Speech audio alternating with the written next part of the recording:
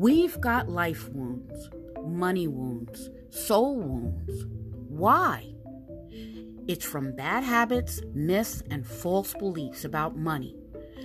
We drag them from generation to generation. They continue to cause us unnecessary pain and suffering. You can't be healthy if your money's not right.